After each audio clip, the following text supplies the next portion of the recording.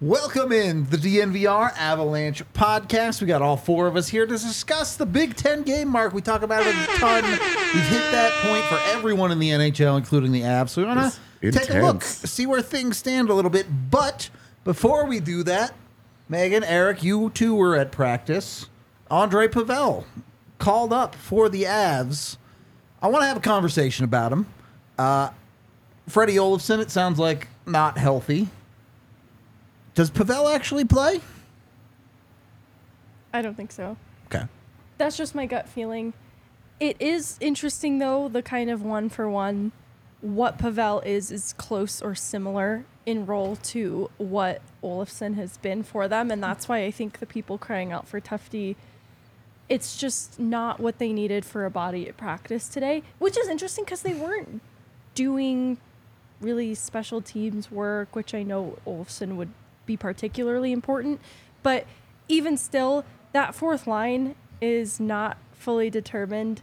It's still Tatar and McDermott out there doing line rushes with them as well. That's why I'm just not confident that Pavel gets in a game, just because the production hasn't quite been there at the American League level. He's still doing a lot of things very responsibly away from the puck, though, that I think this is still a little bit of a reward, but more realistically just a stylistic fit for what Olofsson brought to the table. To dispel any of the things about Tufte, look, they tried him at center in the preseason, and it was not a thing. It was so bad in the preseason that he's a winger. Jared Bednar even publicly was like, So I think that's a fit call-up, right? Yeah. I'm talking about puzzle, not that he's not fit or he's fit. That's, you know what I mean? It's a puzzle call-up, and then if, like Megan said, plays, and if he doesn't, then it's just to make sure everything's good for practice and to make sure you got, whatever the drills are that you're doing, and you want to make sure you have a good practice, as we know, because they haven't practiced a lot because being on the road and all that stuff, and then they had a day off and the moms are gone, and so then that was a decent, important practice, not a decent, an important practice today to get them going by tomorrow. So we'll see what happens. AJ, I've heard you've had a theory about this call-up. well, Fredrik Olofsson being hurt adds to that. Sure. But I would just say, to me, it's also like, even if he were to play, I don't think that what happened the other day in Vegas makes anybody feel any better about either Drouin or Tatar. Sure. And if you were trying to introduce a little bit more of a physical element and a try-hard attitude, an actual grinder type, a couple of guys who've coasted through a couple of games, it not been impactful in those games. And when their offense isn't going, both of them it's an uphill battle for both guys to make an impact. And for a guy like a Pavel, he might be able to help you actually win a face-off. Because if there's the one pockmark that you have on Fredrik Olofsson's season so far is that not just bad, really bad, like brutally bad. Like, he looks like a wing out there doing it for the first time ever. And so if he were to play, even if Fredrik Olofsson is playing still, Logan O'Connor looked really good on that third line, or like a really natural fit next to Colton and Wood. If you were to move Fredrik Olofsson over to the wing and put Andre Pavel in the middle, you get the same kind of mixture on a fourth line, but you also have a guy that you're saying maybe he can actually win us a face-off or two along the way.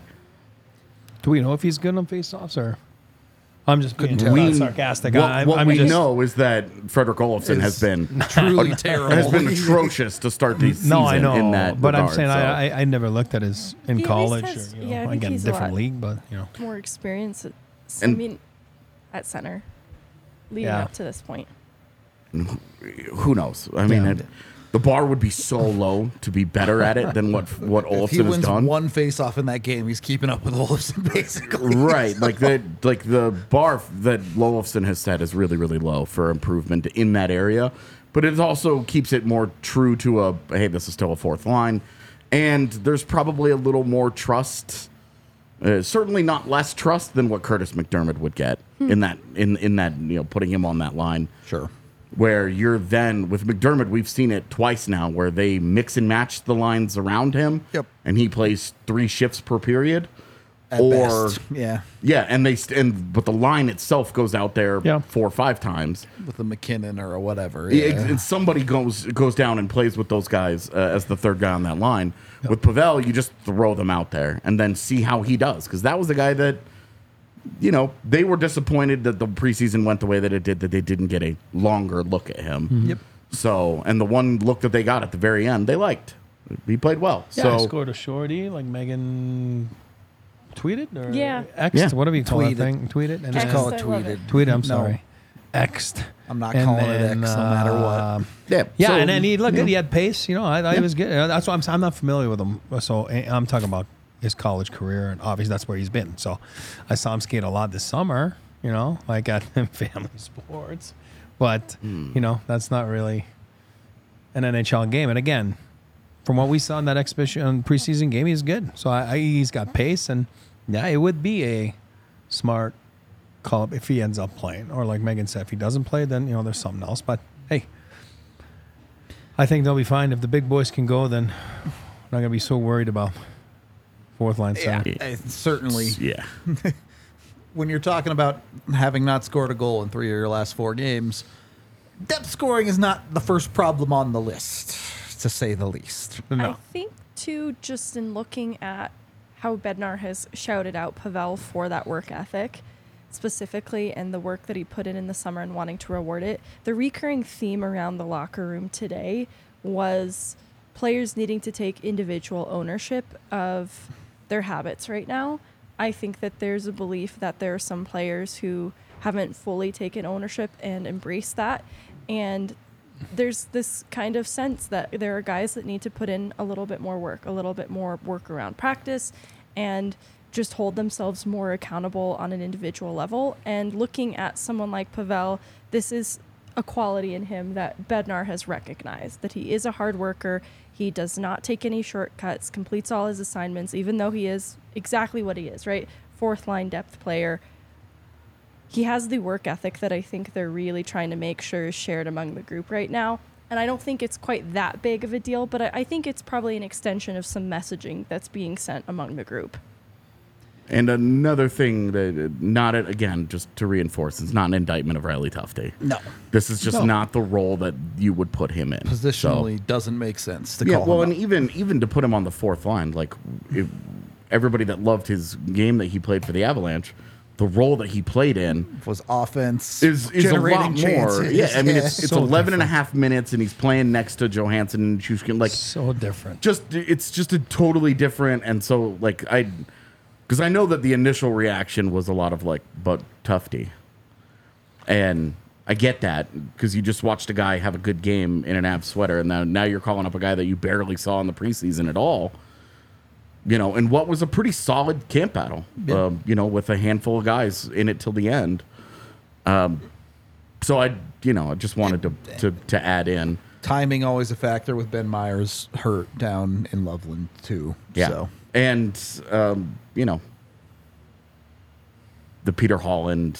Still not on an NHL deal. Exactly. And Exactly. hurt also.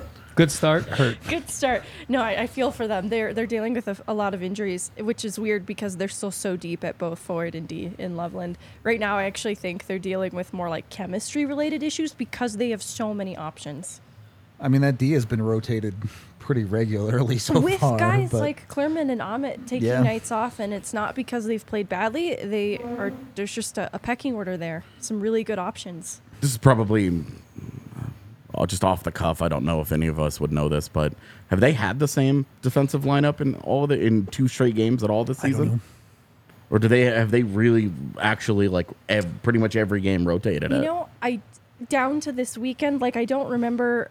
I'm gonna just peek really quick. Actually, Yeah, all good. I knew that they've played enough games that it's like the short answer is no, unless I'm missing something from this weekend.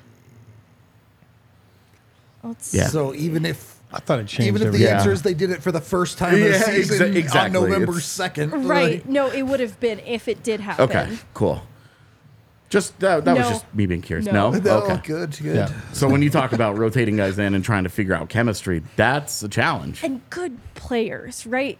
Like we saw Clermont had a pretty good camp too. I obviously love Wyatt Omit. Those are guys getting nights off. It's kind of similar for their forwards right now too. Like Ryan Sandelin straddling between the East Coast and the American League. It's an interesting situation for them to be in. Takes time. So That Poland, also- my boy Poland, he's gonna be fine. Well, I mean, you Even look though at he was that, scratched. but you look at that many guys down in the AHL, and then you look at guys like Tatar and Drew, and you say, hey, there's 6 dudes down there who want your job. They're coming for it. Oh, and they just brought one of them Today, yeah. to Denver right. to be like, hey, because regardless of Fredrik Olofsson, if Andre Pavel gets into a game, doesn't matter if Olofsson plays or not, if they put Pavel into a Irrelevant, game, and he goes out there and he throws the weight around, he wins a couple of faceoffs, and he looks like he belongs, Jared Bednar's going to eat that shit up. Yep. Every NHL coach loves that. Yep. Yep. You're going to have a big conversation about what the Avs want to fill those lineup spots with. Yeah. Right? And obviously, when a player like Tatar or Druin is scoring, it's easy to keep them in the lineup. But when they aren't producing, and those are not guys who are going to give you a physical presence, eventually you got to do something else. Well, and you have to look for something. Because if you're playing guys that are primarily there to produce offense and they're not, and okay, you get a Curtis McDermott, he's going to play physically, Yep. but you also know that the trust in him is very, very limited. So you know that you're creating an additional challenge going in, saying, hey, he's only going to play 6 minutes. Mm-hmm. Give or take, whatever it is. Number But doesn't matter, yeah. yeah, at that point, the difference between 4 and 6 is like, Right. okay. So yeah, you've got to do something. So Fredrik Olofsson being day-to-day, we'll see if he's healthy. Sure.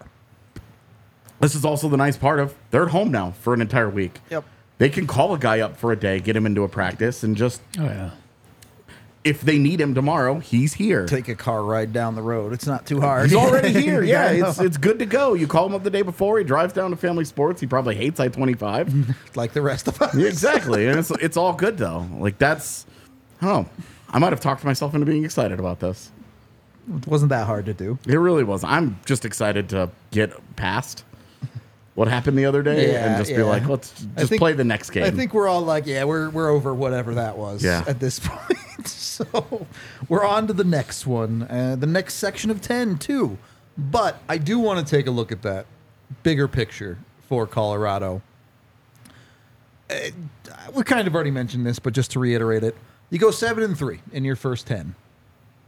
As the Colorado Avalanche, are you happy with that? I'll answer. I think you have to be happy.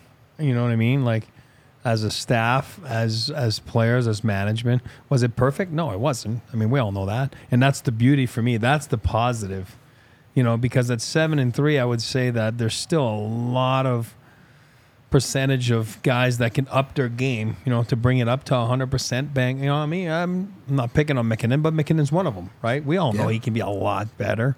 We know that, Bo, if you look at his 10 games, he can be a lot better. So there's room for improvement. There's room, and that's scary. That's scary for the rest of the league because those guys are so good.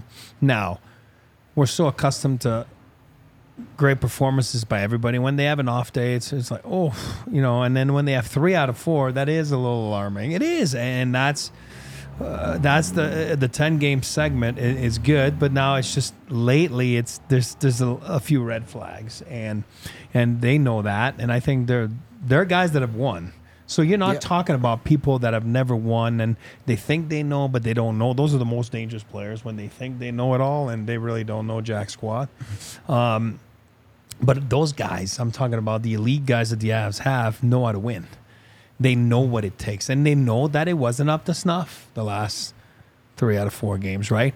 And that's why you don't really need to address it so much. They all know about the turnovers. They all know that they got to, they just got to bring their heart rate up a little bit. I just feel that, they just played a little too casual, and I get it. It's a long year, but, now it's you had your freebies there. Now it's time to go. But at 7-3, I think it was a solid first 10-game segment. Tomorrow starts the next segment. You're at home. You're getting some home games now. Obviously, they've played at home, 3 times in the first 10, which is not a lot. Makes a big difference. Even though they've been great on the road. End of road trips. Yeah, since last year. But we all know that the last 3 they lost. They're 0-3 the last 3 road games. So I think this is going to be good to get some home cooking tomorrow and be ready to go. And just about McKinnon, 5 of the 10 games they've played, he hasn't registered a point. Yeah. Yep. For a guy that usually tosses in a point 2 out of every 3 games. Worst, yeah. Yeah. You know, it's weird to see 5 out of 10. He has nothing. And then he'll go 20-9 like Hughes just did, right? We all know that, you know what I mean? And it's like, then it equals out, right? You just can't go 20, that would be 160 points. That's a lot. If he does, that's awesome, but that's a lot. 7-3 in the first 10 on the whole really isn't bad. It's actually probably quite excellent. I remember there was the new writer for Denver Post, Corey. He was talking about how it was after, I want to say, the Carolina game when there wasn't a huge reaction over that win. And he was talking about how he was coming from covering an organization that would be through the roof over that at that point. And I think it puts into perspective where the Avs group is, right? They're a team that is gunning for a cup. They want a deep postseason. And so 7-3 on the whole, while not bad, is still not quite up to their standard. Because you look at the 4-game stretches, Eric has put it into really good perspective in terms of playoffs and how that could be measured. Yeah. And over a 4-game stretch, these have been really difficult losses. So there's a little bit of a balance of not wallowing in self-pity, because that's a really self-defeating cycle. So it's important to keep bigger picture perspective, like 7-3, 10 games. That's a good record. But I think it is also important to still process why this 4-game stretch, it's really the 3 road games that we're looking at here, have been so rough. Because Makar said something interesting today, that there have been past versions of this group that have handled this type of thing differently, and also that this type of a stretch isn't new either. This isn't something they haven't experienced together. Cogliano kind of affirmed as much too, that this is still an experienced group of players, but the maturity isn't quite there yet, is what Makar said. And what he's referring to is being able to respond to adversity in game. And I think that's where 7-3 on the whole isn't bad, but that is where they can do some soul searching and reflect a little bit more. Is, I think, Eric, you just mentioned it too, about playing a little too casually. I think the leadership group is doing a lot of reflection right now about what kind of role they want to have as leaders, and recognizing that they need to be more active and vocal leaders, that is what is required right now to get this group on the right track and to that point of maturity that I think they're all confident they can get to, but aware that they're not there right now. And this was the leadership aspect of it, is one of the reasons why when Eric Johnson left, we were like, you have no Gabe Landeskog, you lose Eric Johnson, a large part of your leadership group that won you a Stanley Cup. Nazem Kadri was a really big part of that too. He's gone as well. So it's, some of these guys that are still here were a part of the group that went and won it. They wear the A on their chest. That's all good and well. But it is really easy to look at no Landeskog, especially at the top of the food chain of the leadership group, and say, you really miss that aspect of it. Of course you miss the player and all the things he did on the ice, but the intangible side of it, being that guy, being that emotional center of what they did, is lacking. And Eric Johnson was a minor extension of that last year that could help bridge that gap a little bit. Without him this year, they're searching for that identity in the leadership aspect. And I think that's part of it. We have seen them in the off games that they've played. Things have gotten a little snowbally on them. A little. And, I would say a lot. Snowball. Certainly the Vegas is like a disaster. Yeah. Like, that's a train wreck. And so I think that it's a great call out to talk about leadership there, that is a void that they are looking to fill, that they're trying to figure that out. Yep. And, for all the veteran presence of a guy like a Jack Johnson, he's just never been that guy in Colorado. And so it would be hard to ask him to be that guy. I think Nathan McKinnon is looking around knowing it's him, bud. And Mikko Rantanen and Cale Makar, not just McKinnon, of course. Those 3 are looking around going, we have to own this. We're going to have to raise this level of what we do. We need to become a bigger part of this solution. I'm going to jump into this because that's a great point, and I didn't even think about it till you're talking. Well, you raised it up. You're talking about it. I'm going to go back years when being part of a locker room, and I'll use myself. Loudmouth. I'm being honest. Loudmouth in the locker room. No surprise. Yeah. Thank you. God, that is so mean. I'm kidding. Loudmouth. Really, but I'll tell you one thing. You get traded to a place like Colorado. I'm going back in my experiences here. So you walk into a dressing room, and it's an intimidating dressing room. You got the Sakic and Forsbergs and Waz, but you got the Claude Lemieux and vocal guys, Mike Keane. So when I go back, is you learn who the vocal leaders are, right? Because there's different types of leaders, right? Joe Sakic was never a loudmouth. He's led by example, which I do believe that's all McKinnon is. I'm just going by what I'm piecing together, okay? And then Gabe's, because I know Gabe, because I've history with Gabe, and Gabe's a loudmouth too. Gabe's not afraid to talk, and let's go and let's talk. Kale is probably a lead by example. He's not a guy that's so. When you come to a new dressing room, if you're smart, you watch and observe for about 10 games. I'm going to use Wood, for example. I don't think he looks like a guy that's pretty shy, but I bet you these last 10 games probably been shy in the locker room, quiet. And again, I'm using him, not knowing at all. But you do need a loud locker room. And like you said, EJ was a guy that liked to talk. 92's not there. So sometimes you're missing a little bit of ingredients. And it just kind of popped at me the way you guys have been talking. But sometimes it takes time. It takes time before you learn your spot in the dressing room. You learn your spot in the hierarchy of the team. One of the best leaders I've ever played with in Colorado is Mike Keane, scored 5 goals a year. So it's not about are you an elite player. Keener, I hope you're listening right now because you were dog poo-poo. I'm kidding. Awesome. But for me, is the guy I probably learned the most out of because it's so important in those 15 minutes in between periods or on the bench, on a TV timeout. There's so much you can bring to the game without playing 20 minutes a night. And guys like that are so valuable. So I do believe the Avs have those guys. And sometimes it's just because Ross Colton looks like one of those guys. The way he plays, I'm sure is one of those guys. But it just takes a little bit of time. It's intimidating. You're right there, and there's Nathan McKinnon there. There's Makar there. You got to find out where you are. And I bet you once those guys feel comfortable, because usually after 10 games you should be comfortable now, then you can be yourself. Sorry. Oh, go ahead. Yeah. I wanted to expand on it because it was a topic in the room this morning among a couple different players who are viewed as leaders. And Rantanen took ownership of the fact that in that Vegas game specifically, when they hit rough points in the game, the bench was a little quiet. He recognized that the leadership needed to be more vocal. He used the word chatter. They needed to be chattering more on the bench as leaders. And I want to be clear because both Cogliano and Rantanen said they need more of their leadership, and they're referring to themselves. So they're not actually throwing the leadership core under the bus when they're saying that. They're actually talking about themselves. So Rantanen saying that we need more from the leadership is I need to be more vocal in those moments. And similarly, Makar talked about how when that game started, they came out of that first period, and it wasn't a bad first period. That game had not been lost coming out of it. And so he doesn't want to see the team get frustrated in those moments, and that's where he pointed out that he could take ownership as a leader.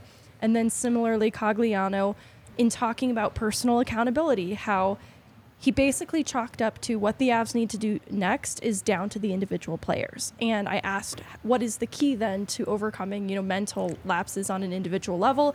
Is that something that the person takes ownership of themselves, or does the leadership step in and sort of teach accountability in that, right? And he acknowledged, no, to be a pro in this league, it's not easy to stay in it. So yeah, the individual does have to take ownership of it. That's absolutely true. But the leadership does need to be more involved. And he's, again, speaking of himself. He's not throwing anyone under the bus. And I promise this is going to reach a conclusion soon. Cale Makar talked about how he isn't the most vocal leader, but when he does need to say something, he will. He wants to make it count, is how he framed it. And this is what I think is interesting about especially Rantanen and Makar, who I think are still growing into their leadership roles. I think they can still be the guys in that room, especially Makar, who I think can be more vocal than he has been. And that's where I think I'm looking to him to be the one to take a really big step forward as a voice in the room. He always has been. It just hasn't been the loudest. And I think that he's in a position to take a bigger step forward and become an even more prominent voice in the room. And there's two parts to this, too. I want people to understand that. There's a team meeting, like it's like a family, right? You do meet. And I'm talking even more like in the action. You're sleeping for a period in the action. Those guys play so much, the top end guys. You actually want them to breathe and, like, hey, don't start yelling and, you know what I mean? Like, breathe, take a breath, you're going back out there. But if you don't play that much, there's a way to be valuable to a team. Of course, there are guys out there, I'm not going to lie to you, they love to hear themselves talk, and then whatever they say, it's like, wow, are you serious? You're doing this for you right now. But if the Avalanche have real people, they've done a masterful job at building this team. They got quality people. The guys that are not playing as much, that falls on them on the bench to get the guys going. And of course, Kale Makar, it's like Joe Sakic. I think Joe Sakic started throwing water bottles and, oh my God, no. You know what I mean? It's just like Kale Makar. I mean, and if you do that, you're like, whoa, what is going on? You know what I mean? That is not normal. I think part of it is with someone like Kale, when the guy who doesn't talk a ton says something, you listen, right? 100%. And, 3 shutouts in 4 games might be time for that guy to say something. Yeah. And he might have. throw a water bottle. Right. Yeah. He might have in discussions with the team in between Kale Makar games. Godzilla roar. Just one. Would shock measure. all of them. You probably start like, laughing, Okay, what was that? And then loosen them up a little bit and go play some hockey. You probably start laughing because you're like, my God, I didn't know you had that in you to be bad, right? You know what I mean? Like, whoa. We do have to keep the show rolling a little bit here as we are brought to you by Red Hawk Roofing. The best roofers here in Denver are happy to join the DNVR team. Red Hawk Roofing, if you don't know them, are amazing at what they do. They have 24/7 service, and they'll get out there extremely quick to help you out. If you're having any issues with your roof, whether it's at home or at your business, they have decades of experience, and they'll even give you a free, no-obligation roof and property inspection, as well as free in-depth photo reports for all of their inspections. So even if you're not sure, if you think there might be something wrong with your roof, but you don't know, give Red Hawk Roofing a call, and they will have your back. Winter's coming. I know it's supposed to snow later this week, so got to get in on it. Make sure you're solid up on top of the house or business. Be sure to check out Red Hawk Roofing at redhawkroofing.com and tell them DNVR sent you. And then we're also brought to you by Kind Love. Unfortunately for all of y'all, they sold out of the DNVR joint pack, so you're going to have to wait for the restock to get those again. But Kind Love has tons of amazing products, which you can get with that QR code right on screen or going to kindlove.com or, of course, going into the stores as AJ's losing his mind about something. We'll see it later. All right, I'll take your word for it. Kind Love, one of the earliest dispensaries here in Colorado. They've been around since 2010. Again, tons of amazing products. They're turbo joints. Everybody here at DNVR loves them. They also have normal stuff, pre-rolls, all the good stuff that you can get. And you can visit one of their stores in Cherry Creek next to the PetSmart or North Denver. And make sure you mention DNVR when you purchase to get 25% off all of your Kind Love products. Again, go to kindlove.com for their full ordering menu. Second period of the DNVR Avalanche Podcast. We talked about this a little bit the other day on the show with Colleen, but AJ wasn't on that show. I think the answer is pretty obvious, but through 10 games of the season, who has been the Avs' best player? Oh. Dude, I don't know. Got to think about it? Yeah. I feel like it's a pretty easy Mikko for me. I mean, that's my initial reaction. Sure. I would also say that I think it's tough for Georgiev. Because yes, I agree. In the losses that he has, the team in front of him hasn't done anything for him. Truly awful. Yeah. Hasn't done anything for him. I mean, no goaltender will ever win a game if your With team zero gets shut goals. out. Yeah, you just can't. You literally cannot do it. So even if he had played perfectly in every one of those games, he can't get them over that hump. Not wrong. And you look at the goals, the first 4 goals in the Vegas game, you're looking at it going, oh my gosh. So I think Mikko is, he has the most number of points. The games he's been great. He's been exceptional. But I just a little bit of love here for Georgiev as well, that his games have been way more good than bad. And because you do look at the losses and you're not pinning any of those on him. He did not have really tough games. For my money, his worst game was the Islanders game. Yep. They got away with it. They won that game. So I'm just, I'm cool with Mikko, but a little bit of love for Georgiev as well. So I want to go, are we all in agreement? Georgiev and Mikko 1-2? I'm throwing LOC in there, friend of the show. It can be your number 2 then. Fine. I'm curious who you guys think is adding the third best player there. Is it the simple answer of a Makar, or is it a McKinnon? And secondarily, who is the guy you think has quietly been very good for Colorado through these 10? I don't know if Logan O'Connor's been very quietly good. Yeah, I would not put him as All right. quiet answer. The 3 there. straight shorthanded goal games. Pretty loud. Pretty loud. And Yeah. honestly, just this promotion to the third line, like he's been one of the steadiest parts, I think, of Colorado so far. I think they have been dealing with, as McKinnon alluded to in the post-game, chemistry issues, and I think that his consistency is why he's been one of the strongest. So I'm trying to think of who the dark horse candidate would be, and I revert back to my answer similar to the Colleen episode of Freddie Olofsson being a part of that fourth line, integrating as well as he has, and being a nice asset on the penalty kill as well. Cogliano kind of also in that mix. Just I think those have been quietly good players because they've been so steady. I'm going to throw it in there just so I can get things going. Quietly been good, Sam Girard. For me, he's been, not because he's French. That adds to it. It does. You got to love him. But I think he's just been quietly good. And I'm always one of the guys that defends him if I hear people complain about it. He's a perfect salary in the salary cap era. He's a perfect serviceable guy that will give you solid minutes that 31 other teams will take.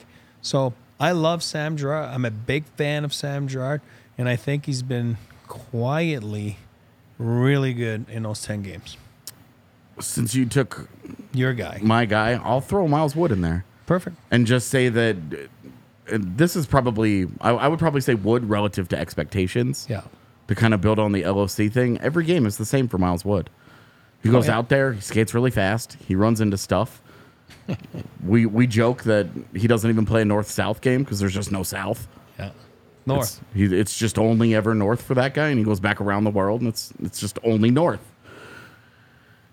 And the physicality and the reliability with which he plays has been a really steadying force for them. I've been really happy with Miles Wood. I would like the production to come, but I think as they find a third guy to consistently play on that line, I think as Ross Colton continues to settle in, we've seen a much different Ross Colton over the last 4 games than the first 6, that I think we're going to see those guys really pick it up a little bit more. And also, Fredrik Olofsson's been really good.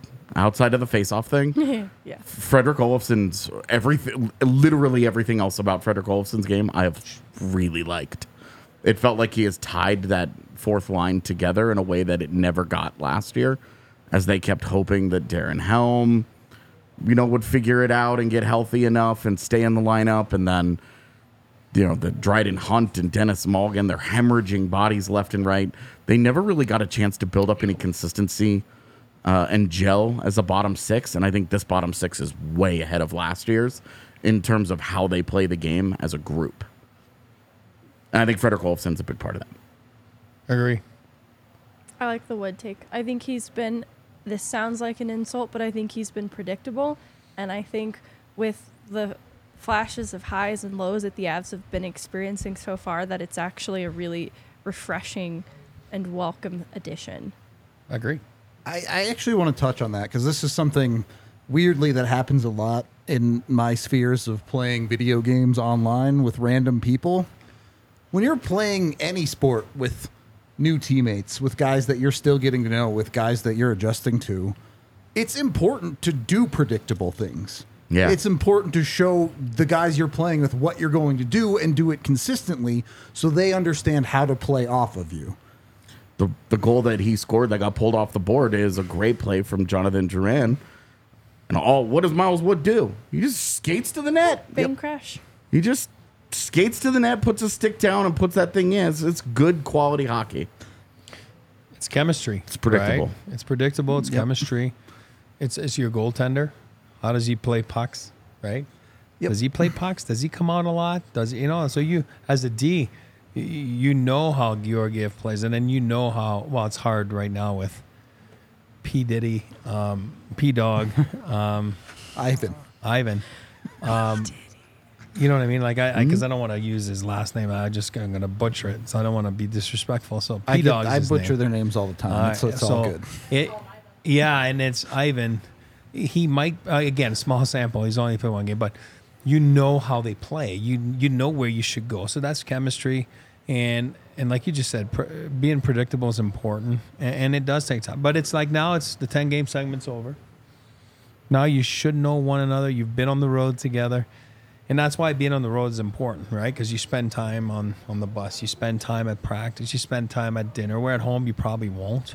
Unless you're two young guys hanging out and, going to dinner together. Other than that, you only get that on the road. So, but you do learn how guys are. And that's where you see Mikko and Nate, for years now played together. They feed off well of each other. They didn't know where each other is. So, yeah, chemistry is a huge thing in having success.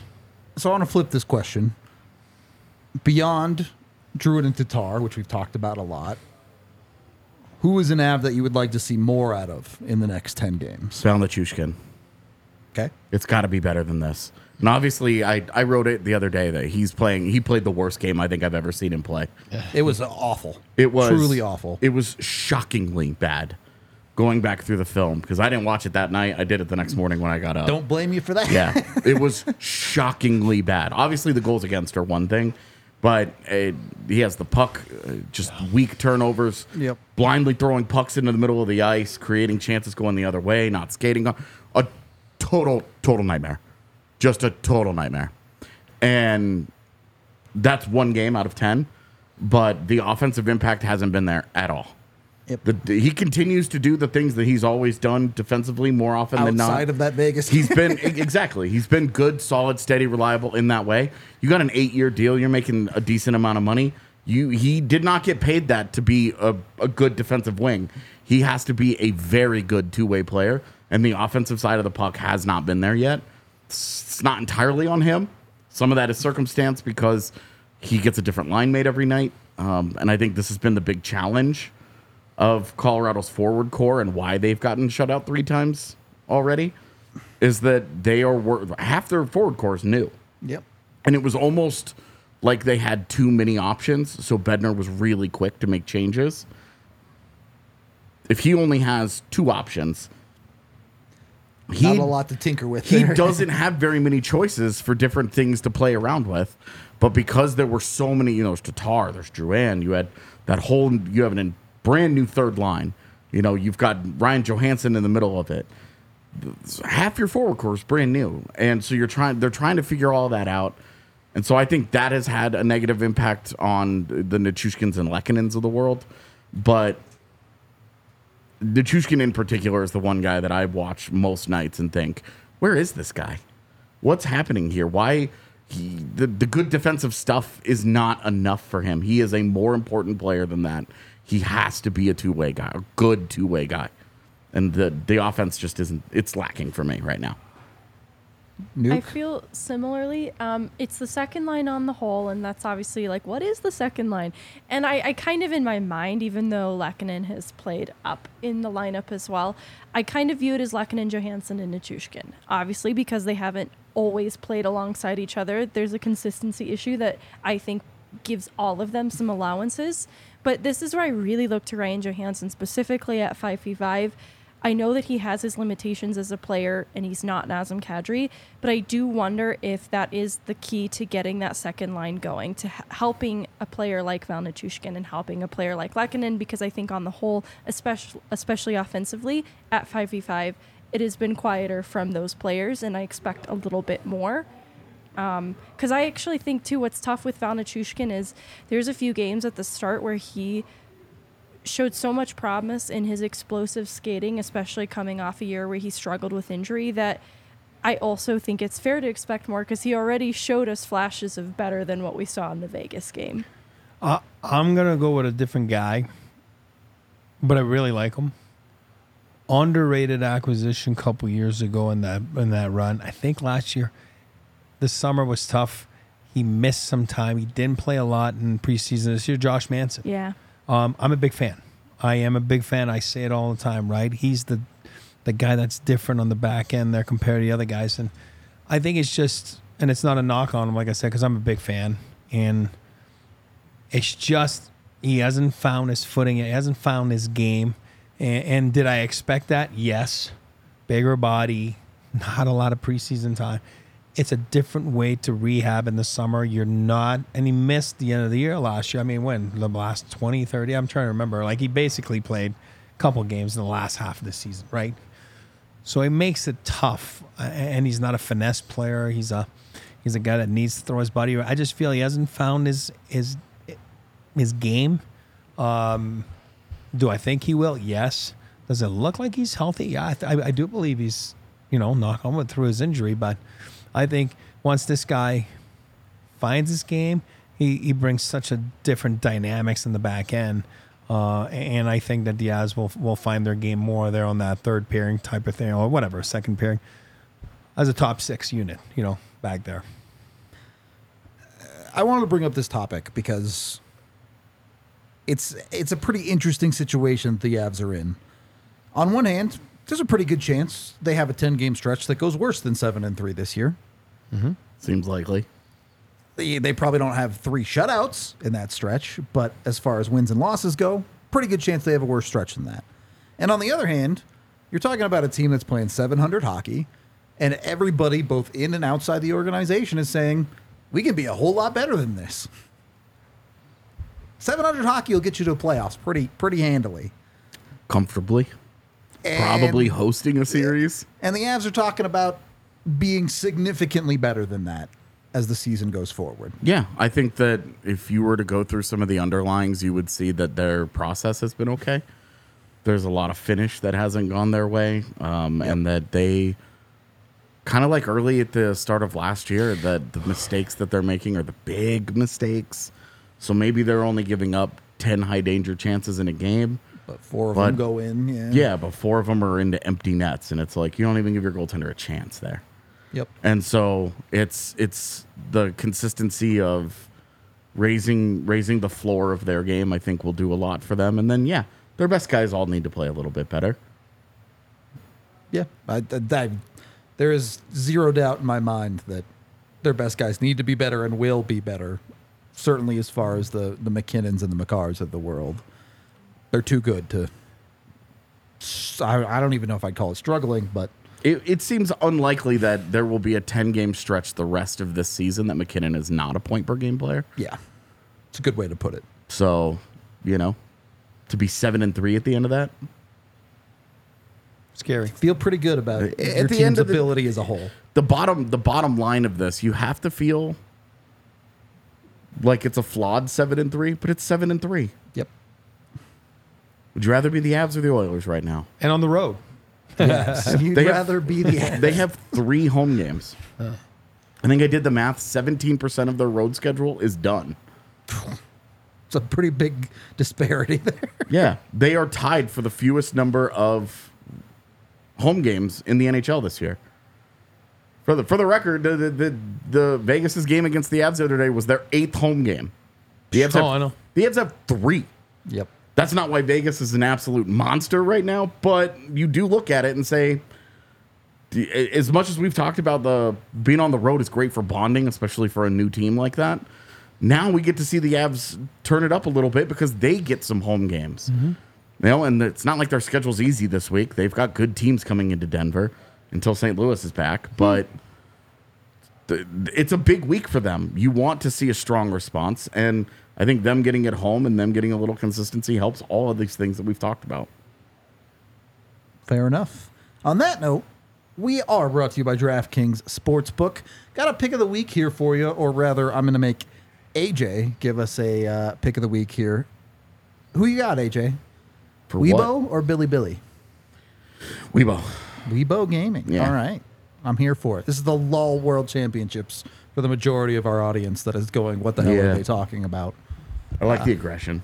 Just go hard. Yeah. All right. I'm here for it. I like teams that play fast early in games and don't necessarily know what they're doing later in games Speaking my language right there. because it's entertaining to watch.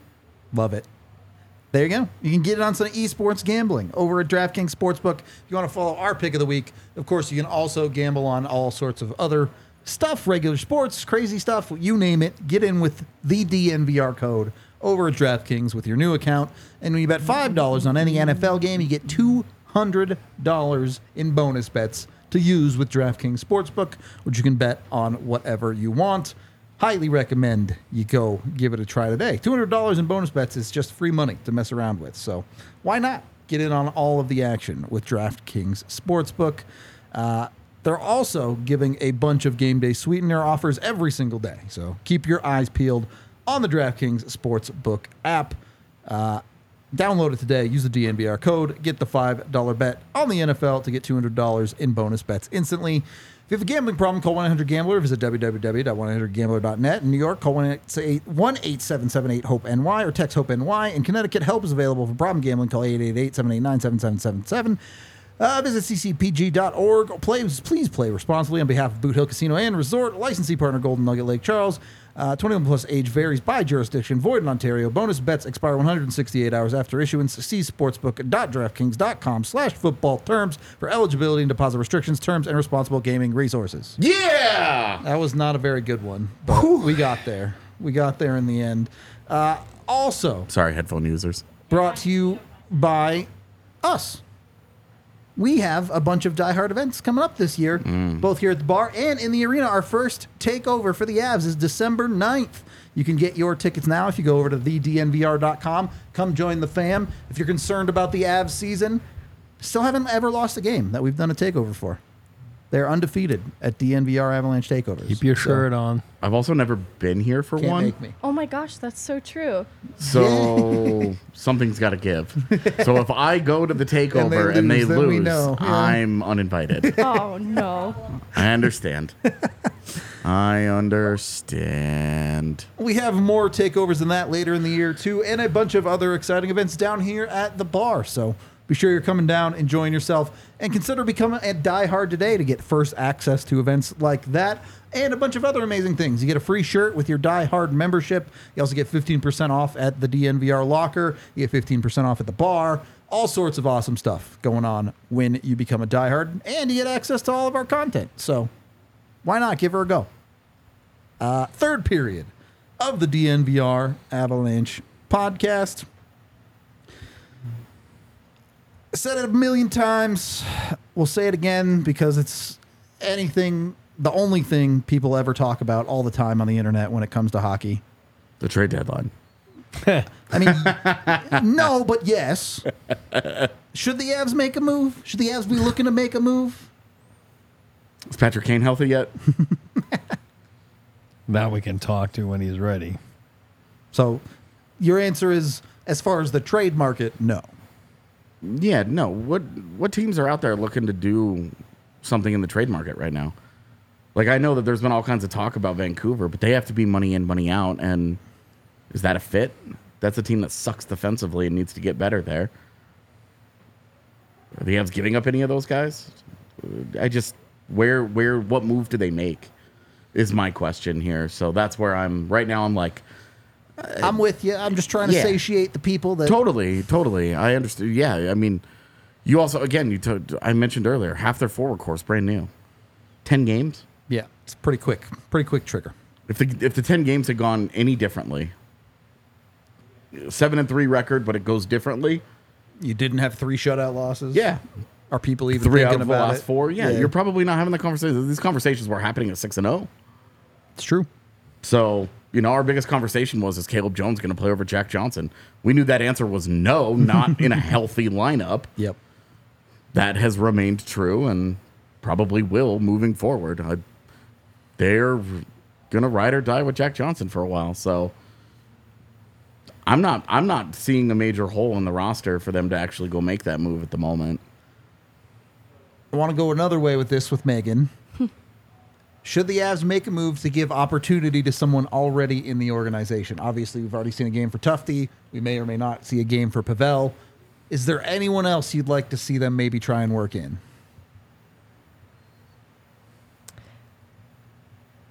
That's tough because we'd be talking like presumably.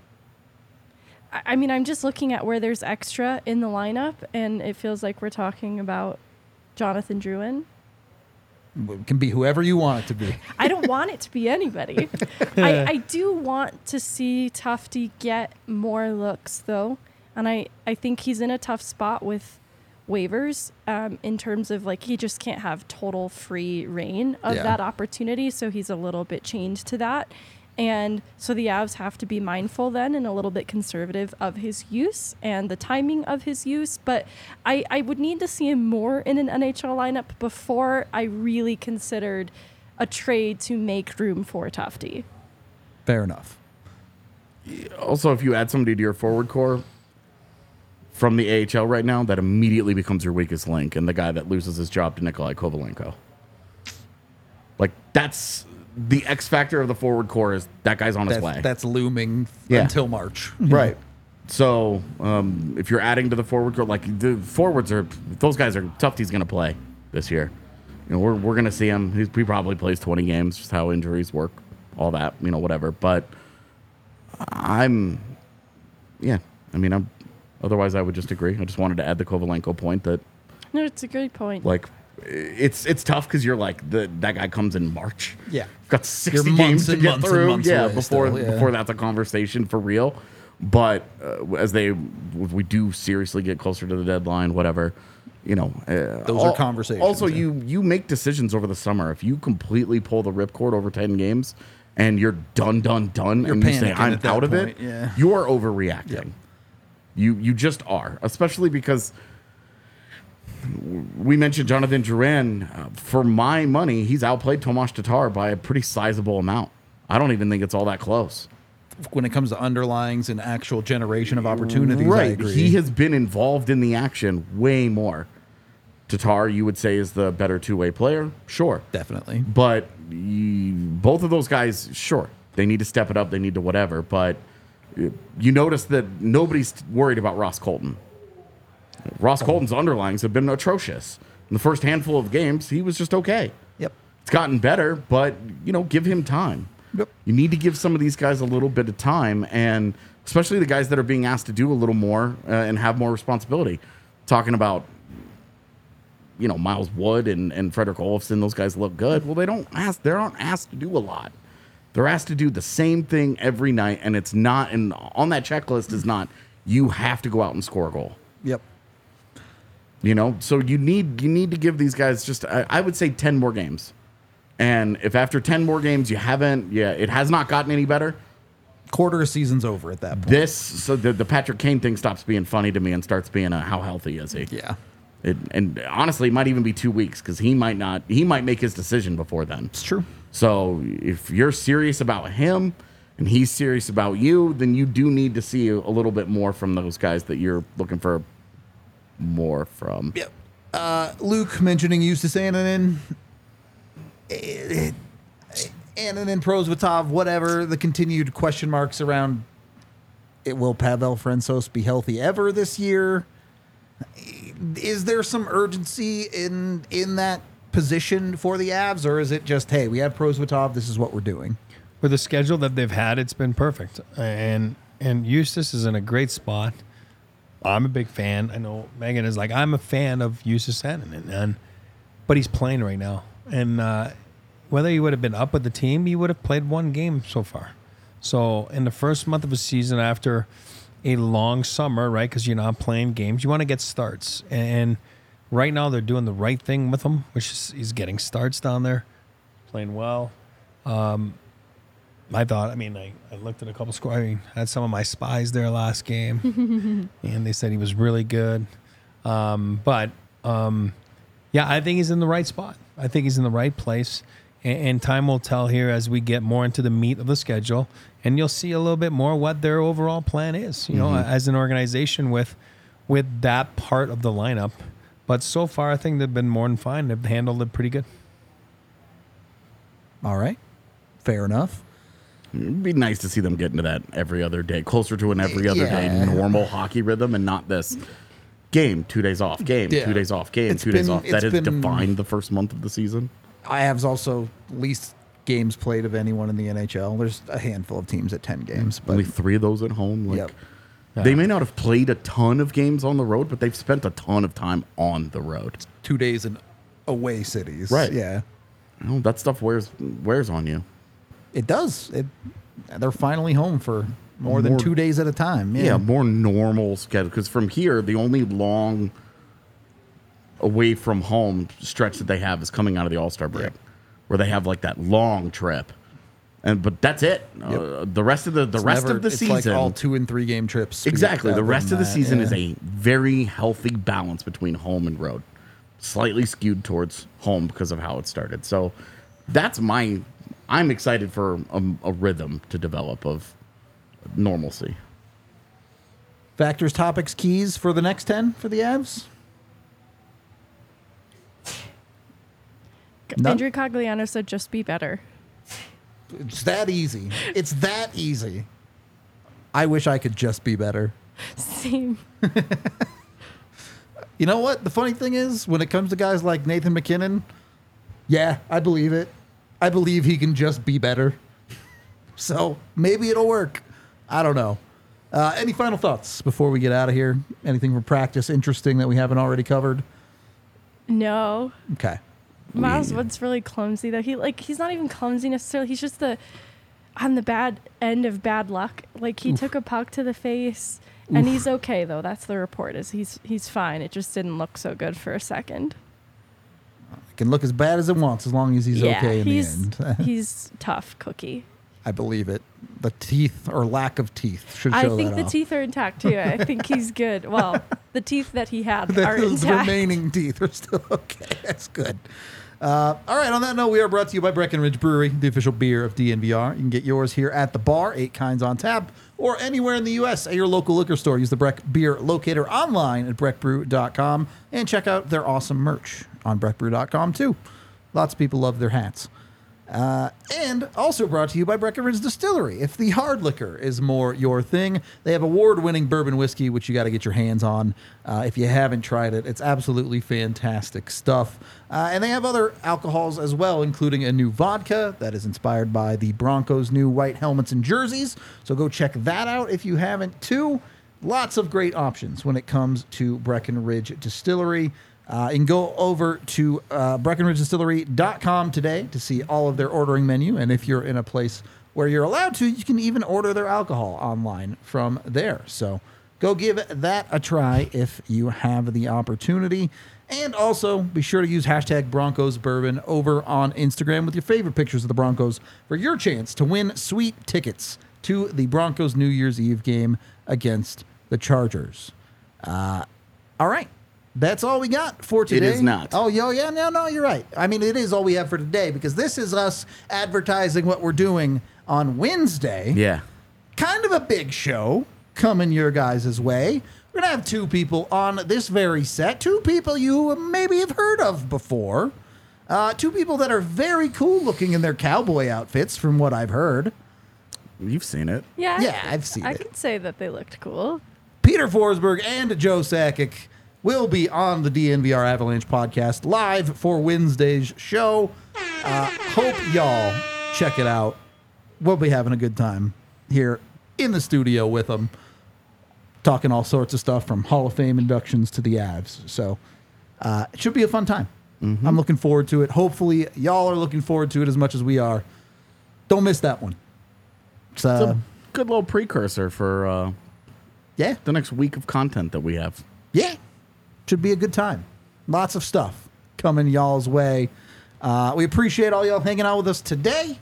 If you didn't catch us live, you can always catch us after the fact here on YouTube. Like and subscribe so you don't miss. Or you can catch us on any podcasting app that you might use, Spotify, Apple Music, whatever it is. We are there too. So we appreciate y'all, and we will talk to you in the next one. We all silly like the mayor.